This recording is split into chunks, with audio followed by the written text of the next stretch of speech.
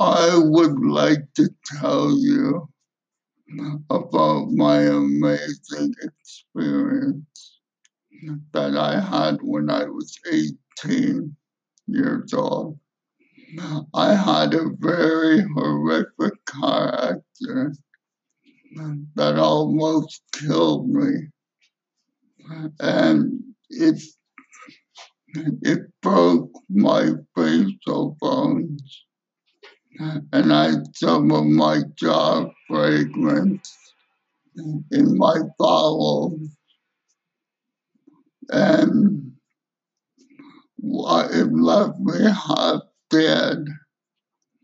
And then once I saw God, He said, "You'll be okay if you believe in me and you follow me."